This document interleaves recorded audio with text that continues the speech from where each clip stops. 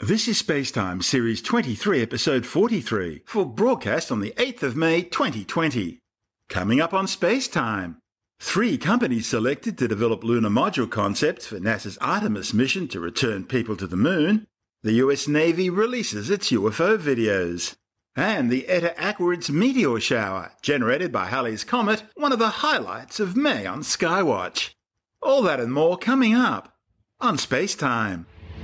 Welcome to Spacetime with Stuart Gary.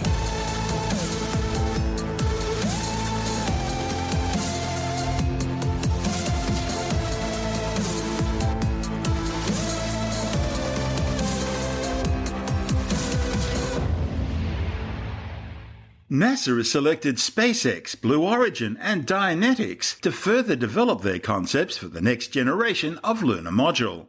The new Artemis human landing system will see Americans back on the surface of the moon in 4 years' time, 52 years since the crew of Apollo 17 became the last humans to leave footprints on the lunar surface. Blue Origins will push forward with development of their integrated lunar vehicle concept, a 3-stage lander with separate descent, ascent and transfer stages. It'll be launched from Earth aboard either the new United Launch Alliance Vulcan launch system or Blue Origin's own new launch system known as New Glenn. Meanwhile, Dynetics are developing a low-slung human landing system which incorporates both descent and ascent capabilities in the one vehicle. It'll be launched to the moon aboard a United Launch Alliance Vulcan rocket. And then there's SpaceX, who plan on using their new Starship Super Heavy Lift launch system, which is already fairly advanced in its development.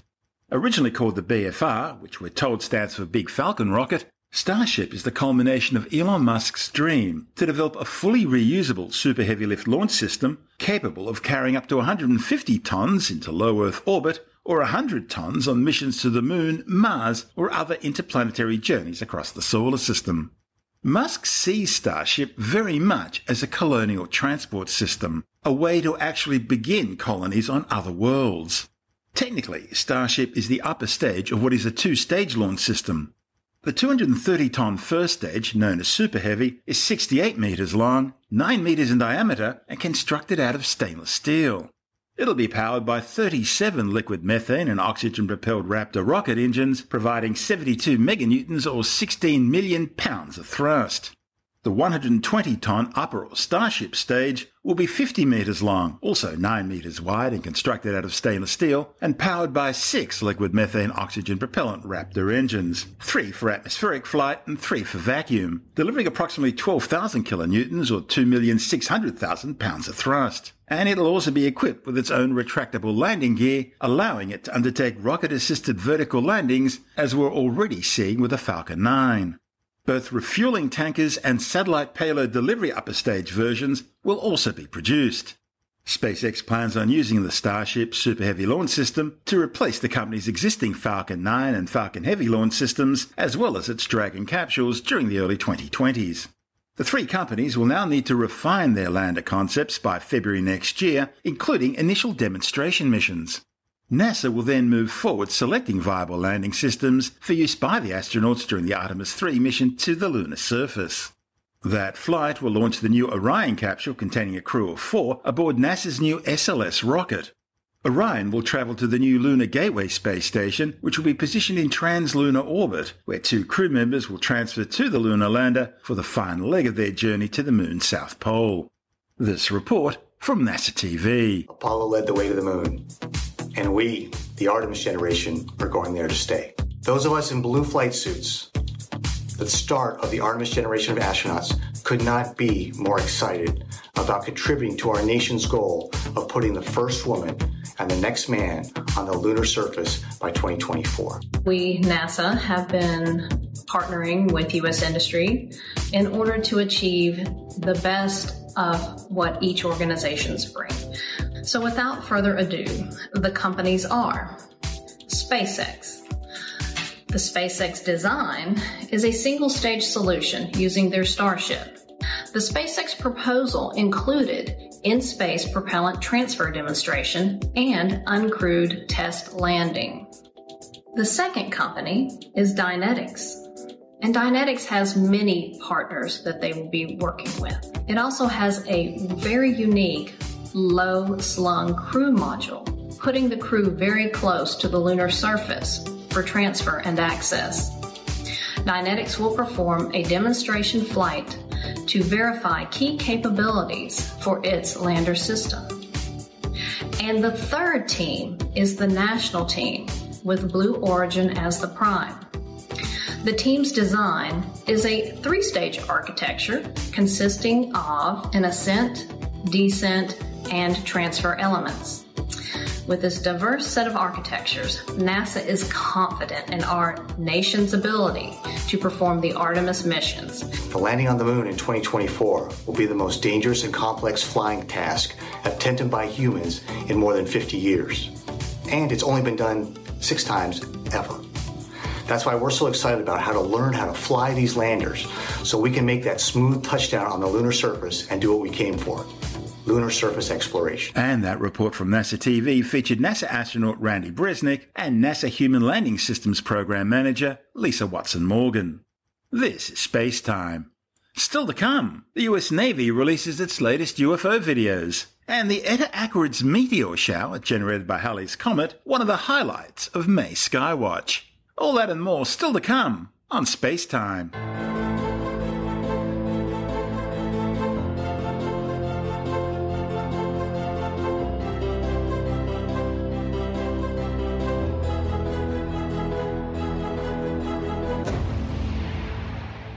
The US Department of Defense has now formally released those 3 Navy videos showing encounters between FA-18 Super Hornet fighter jets and a series of unexplained aerial phenomena. Navy speak for what most people call UFOs.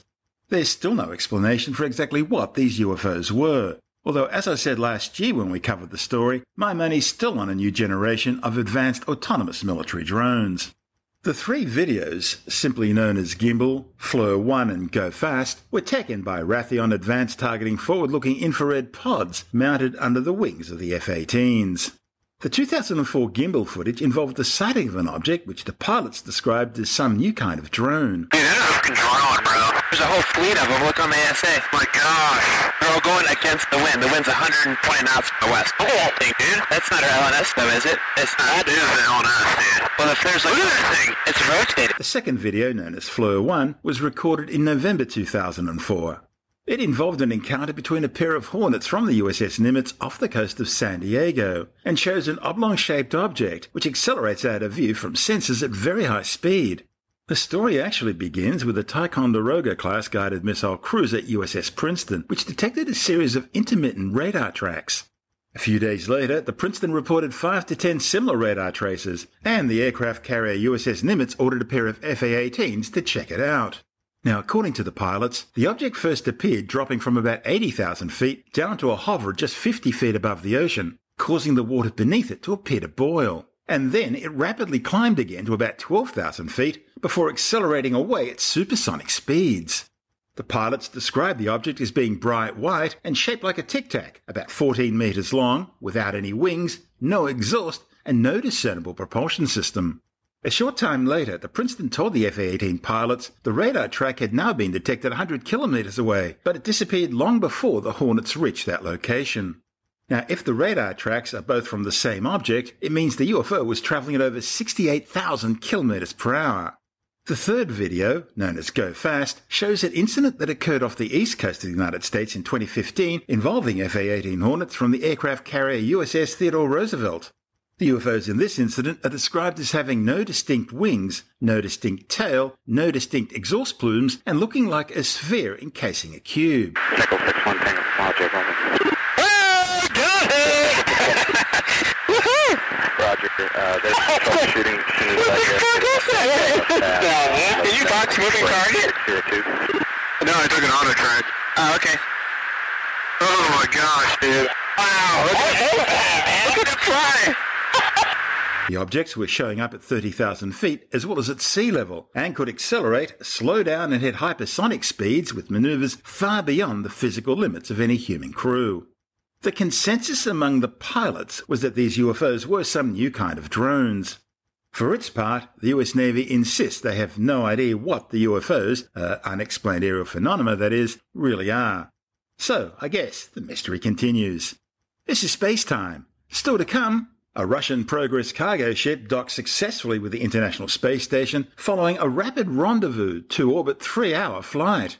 And the Eta Carina meteor shower generated by Halley's Comet, one of the highlights of Skywatch in May. All that and more still to come on Space Time.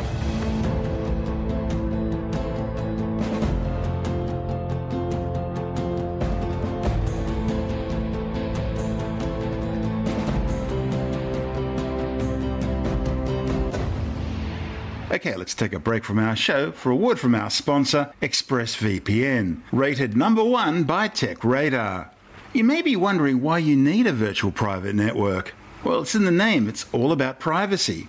Do you really want big brother tech companies, hackers, governments, and who knows who else snooping in on your online activities? Now, you might not have anything to hide, but it's still really creepy, and it could be dangerous for you and those you care about. Also, how often do you run across a website and you want to get information from it, but you find out that they're geo-blocked? It's all very frustrating, and it's becoming an increasing problem. And that's where ExpressVPN can help you. ExpressVPN's a simple and efficient way to protect your online privacy. It's internet without borders from the world's leading VPN provider. So, protect your online privacy today. And find out how you can get 3 months free at tryexpressvpn.com/space. That's tryexpressvpn.com/space for 3 months free with a 1-year package. Visit tryexpressvpn.com/space to learn more. And of course, you'll find the link details in the show notes and on our website. That's tryexpressvpn.com/space. And now, it's back to our show. You're listening to Space Time with Stuart Gary. A Russian Progress cargo ship has successfully docked with the International Space Station following a fast 2-orbit rendezvous flight. The Progress 75, carrying almost 3 tons of food, fuel, water, medical supplies and other equipment, had launched just 3 hours earlier aboard a Soyuz rocket from the Baikonur Cosmodrome in the Central Asian Republic of Kazakhstan. The Soyuz 2.1A booster and its Progress resupply ship, encapsulated in its upper stage, rolled out to the launch pad a short distance on Wednesday morning, just after 7 a.m. Baikonur time. On the upper stage of the Soyuz booster, the logo 75th, that is representative of the fact that this launch of the 75th Progress is coming on the 75th anniversary of the day that Soviet and American troops met at the Elbe River near Torgau in Germany, marking an important step toward the end of World War II in Europe. Marking that moment in history, the Soyuz booster is decorated today with memorial logos as it sits on the launch pad fully fueled at Site 31 Roscosmos. The Russian Federal Space Agency is calling this vehicle the Victory Rocket. And the first of the umbilicals now retracting.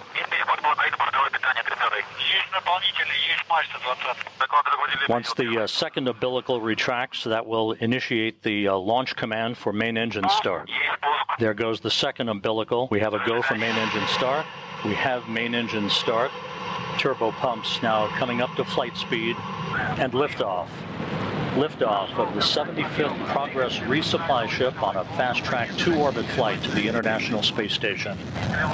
Roll, pitch, and yaw programmer in. The Soyuz 2.1A booster arcing out to the northeast from the Baikonur Cosmodrome.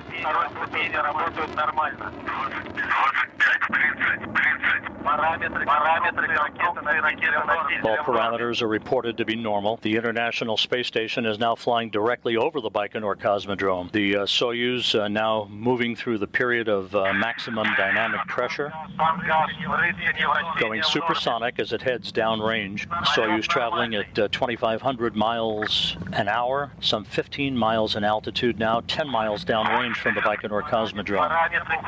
All parameters are reported to be normal by the engineers at the blockhouse in Baikonur as we stand by for first stage shutdown and separation. And we have first stage shutdown. Second stage engines up and running in good shape. The flight is reported to be proceeding in nominal fashion. Good structural parameters being reported. The Soyuz second stage is guiding the Progress resupply ship on a precise path to its preliminary orbit. And we have reports of launch shroud jettison. All the vehicle parameters are in good shape, good engine performance from the second stage engines. And we have third stage shutdown, and all of the appendages have now been deployed, the solar arrays and the navigational antenna and the TV boom on the Progress. A perfect launch and a perfect ride to its preliminary orbit, launch occurring at 8:51 and 41 seconds p.m. Central Time. The Progress docked with the space station as both spacecraft were flying at 28,000 kilometers per hour, some 419 kilometers above northwestern China. The Progress 75 will remain docked to the orbiting outpost for more than 7 months, before departing in December to deorbit and burn up in Earth's atmosphere. This is Space Time.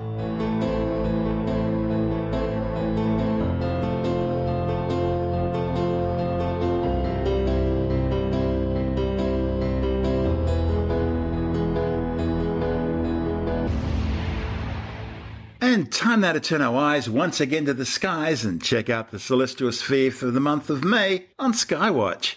May's the 5th month of the year in both the Julian and Gregorian calendars. The month was named after the Greek goddess Maya, who was identified with the Roman-era goddess of fertility Bona Dea, whose festival was held in May. More importantly for many of our listeners, May typically marks the start of summer vacation season in the United States and Canada, although I guess things are a little bit different this year with the coronavirus lockdown.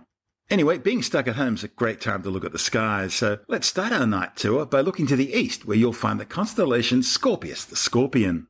In Greek mythology, the constellation Scorpius the Scorpion is named after Scorpius, who was sent by the earth goddess Gaia to slay Orion the Hunter after he boasted that he could kill all the animals on Earth. Scorpius stung Orion in the shoulder, but Orion's life was then spared by Ophiuchus the Healer, and he was placed in the heavens along with Scorpius, who would continue to pursue him across the skies for eternity.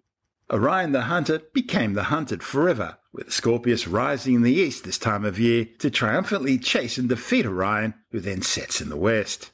Meanwhile, Ophiuchus the Healer rises in the east, following right behind Scorpius to crush him to the earth, as the Scorpion sets in the west. And so this story plays out year after year. Now, interestingly, some parts of this story predate the Greeks, with Orion known in ancient Egypt as Osiris, the Egyptian god of the underworld and of regeneration. The bright star in Scorpius, Alpha Scorpii or Antares, marks the scorpion's heart. In ancient Greek, Antares means the equal or rival of Mars, the god of war. That's because its golden orange appearance is very similar to that of the red planet, and it passes very close to Mars every 780 days. Seen easily with the unaided eye, Antares is actually some 550 light-years away. But it looks so bright because it's one of the largest known stars in the universe. It's a red supergiant, some 57,500 times as luminous as the Sun, around 18 times the Sun's mass, and some 883 times the Sun's diameter. Were it placed where the Sun is in our solar system, it would engulf all the terrestrial planets, Mercury, Venus, Earth and Mars, and its visible surface would extend almost as far out as the orbit of Jupiter. Astronomers think Antares began its life around 12 million years ago as a spectral type O or B blue star. Astronomers describe stars in terms of spectral types, a classification system based on temperature and characteristics. The hottest, most massive and most luminous stars are known as spectral type O blue stars. They're followed by spectral type B blue stars, spectral type A white stars, spectral type F whitish yellow stars, spectral type G yellow stars, that's where our Sun is by the way, spectral type K orange stars, and the coolest and least massive stars known are spectral type M red stars. Now, each spectral classification system can also be subdivided using a numeric digit to represent temperature, with 0 being the hottest and 9 being the coolest, and then a Roman numeral to represent luminosity. So, putting all that together, our Sun is officially classified as a G25 yellow dwarf star. Now, also included in the stellar classification system are spectral types L, T and Y, which are assigned to failed stars known as brown dwarfs, some of which were born as spectral type M red stars and became brown dwarfs after losing some of their mass. Brown dwarfs fit into a category between the largest planets, which are about 13 times the mass of Jupiter, and the smallest spectral type M red dwarf stars, which are around 75 to 80 times the mass of Jupiter, or if you prefer, 0.08 solar masses. Like the similarly sized red giant Betelgeuse in the constellation Orion, Antares will almost certainly end its life as a spectacular Type II or core collapse supernova, probably within the next 100,000 years or so. When it does explode, it'll appear as bright as the full moon for several months on end, and should be clearly visible in daylight from here on Earth. Antares has a companion star, Antares B, and the two stars orbit each other at an average distance of around 224 astronomical units. An astronomical unit is the average distance between the Earth and the Sun, which equates to about 150 million kilometres, or 8.3 light minutes. Spectral analysis of Antares B shows it's pulling a lot of material off its bloated red supergiant companion. Located near Antares is the M4 globular cluster. Globular clusters are tight balls densely packed with thousands of stars, which were all originally formed at the same time in the collapse of the same molecular gas and dust cloud. They're all usually fairly ancient, as old as some galaxies, dating back around 12 billion years. M4 is composed of about 1 million or so stars. Easily seen through a small pair of binoculars, the M4 globular cluster is located around 7,200 light-years away, making it one of the nearest globular clusters to Earth. A light-year is about 10 trillion kilometres, the distance a photon can travel in a year at the speed of light, which is about 300,000 kilometres per second in a vacuum, and the ultimate speed limit of the universe. Located near the tail of the Scorpion are two open star clusters known as M6 and M7. Open star clusters are loosely bound groups of a few thousand stars, which were also all originally formed in the same molecular gas and dust clouds, but they're not as densely bound as globular clusters. Open clusters generally survive for only a few 100 million years, with the most massive ones surviving for maybe a few billion years. That's in contrast to the more massive globular clusters, which exert far stronger gravitational attraction on their members and can therefore survive as single bodies much longer. M6, which is also known as the butterfly cluster, is some 12 light-years across and located about 1,600 light-years away.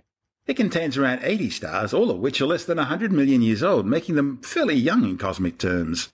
Now, the other star cluster is M7, the Ptolemy cluster. It's named after the Greek astronomer and mathematician Claudius Ptolemy. It's about 980 light-years away, and is far more dispersed than M6, covering an area of around 25 light-years. And at an estimated age of 200 million years, M7 is about twice as old as M6. By the way, the M in terms like M7, M6 or even M4 are all abbreviations for Messier, in honour of the 18th century French astronomer Charles Messier, who developed an astronomical catalogue of fuzzy nebular objects in the skies. See, Messier was a comet hunter who compiled a list of 103 fuzzy objects which weren't comets and so from his perspective could be ignored. Later, other astronomers added additional celestial objects to the catalogue, bringing the present list up to 110. Our solar system, and for that matter most of the stars we can see when we look up at night, are all located in the Milky Way's Orion Arm. The Orion Arm, or Orion Spur, or sometimes even Orion Cygnus Arm, depending on which name you prefer, is around 3,500 light-years wide and about 10,000 light-years long. The Orion Arm's named after the Orion constellation, one of the most prominent constellations in the Southern Hemisphere summer and Northern Hemisphere winter skies. Some of the brightest and most famous objects in the constellation include Betelgeuse, Rigel, the stars of Orion's belt, and the Orion Nebula, all of which are located within the Orion Arm. The Orion Arm is located between the Carina-Sagittarius Arm, which is more towards the galactic centre from where we are, and the Perseus Arm, which is more towards the outer edge of the galaxy from our viewpoint. The Perseus Arm is also one of the two major arms that make up the Milky Way, the other being the Sanctum Centaurus Arm. Long thought of as nothing more than a minor structure or spur between the two longer adjacent arms, Perseus and Carina-Sagittarius, evidence was presented in 2013 that it might actually be a branch of the Perseus Arm, or possibly even an independent arm segment in itself. Within the Orion Arm, our solar system, including the Earth, are located close to the inner rim of what's known as the local bubble, about halfway along the Orion Arm's length, approximately 27,000 light-years from the galactic centre. This local bubble is a cavity in the interstellar medium of the Orion Arm, containing among other things the local interstellar cloud, which contains our solar system, and also the G-cloud. It's at least 300 light-years across, and has a neutral hydrogen density of about 0.05 atoms per cubic centimetre. That's about a tenth the average for the interstellar medium in the Milky Way, and about a sixth that of the local interstellar cloud.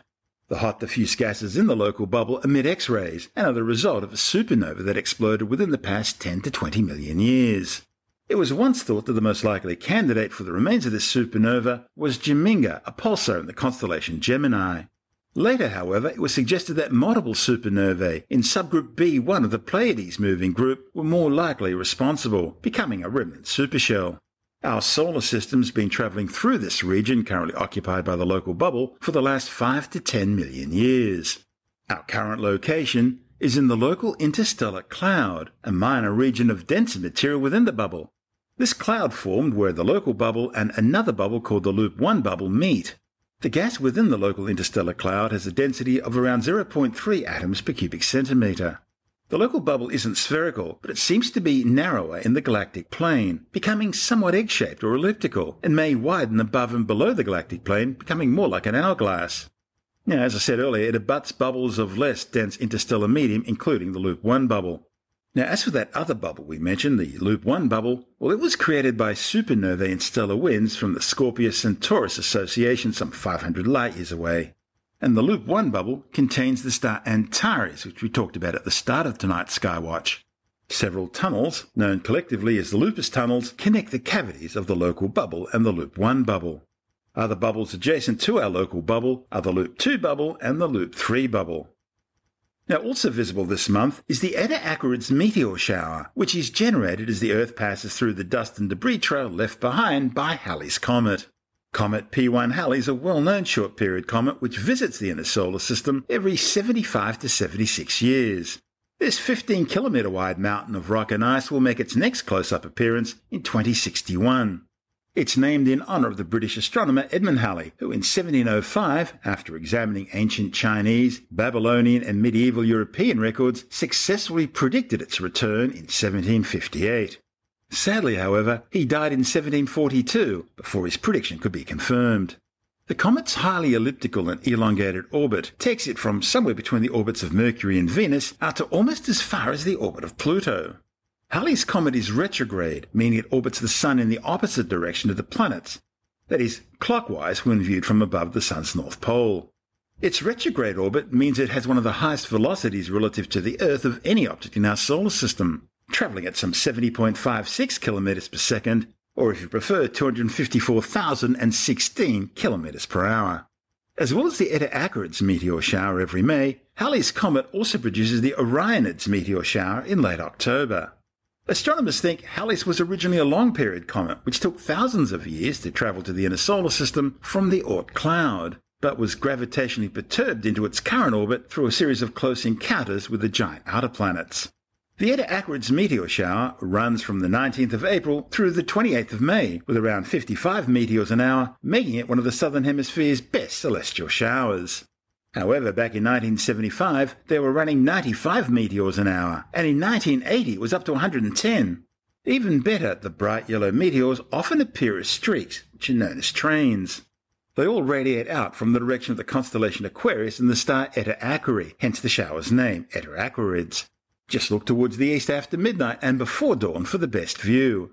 Jonathan Nally, editor of Australian Sky and Telescope magazine, joins us now for the rest of our tour of the night skies in May on Skywatch. For those of us in the southern hemisphere, we're definitely heading into winter, anyone can tell. If you live down here in the south, the sun's setting much earlier, of course. Nights are getting longer and colder. But this is actually really good stargazing time because the nights are longer, you've got more hours of darkness to get out there and do your stargazing. Does the cold make the night air stiller and therefore better for sky watching? I don't know that the cold air makes the night stiller necessarily.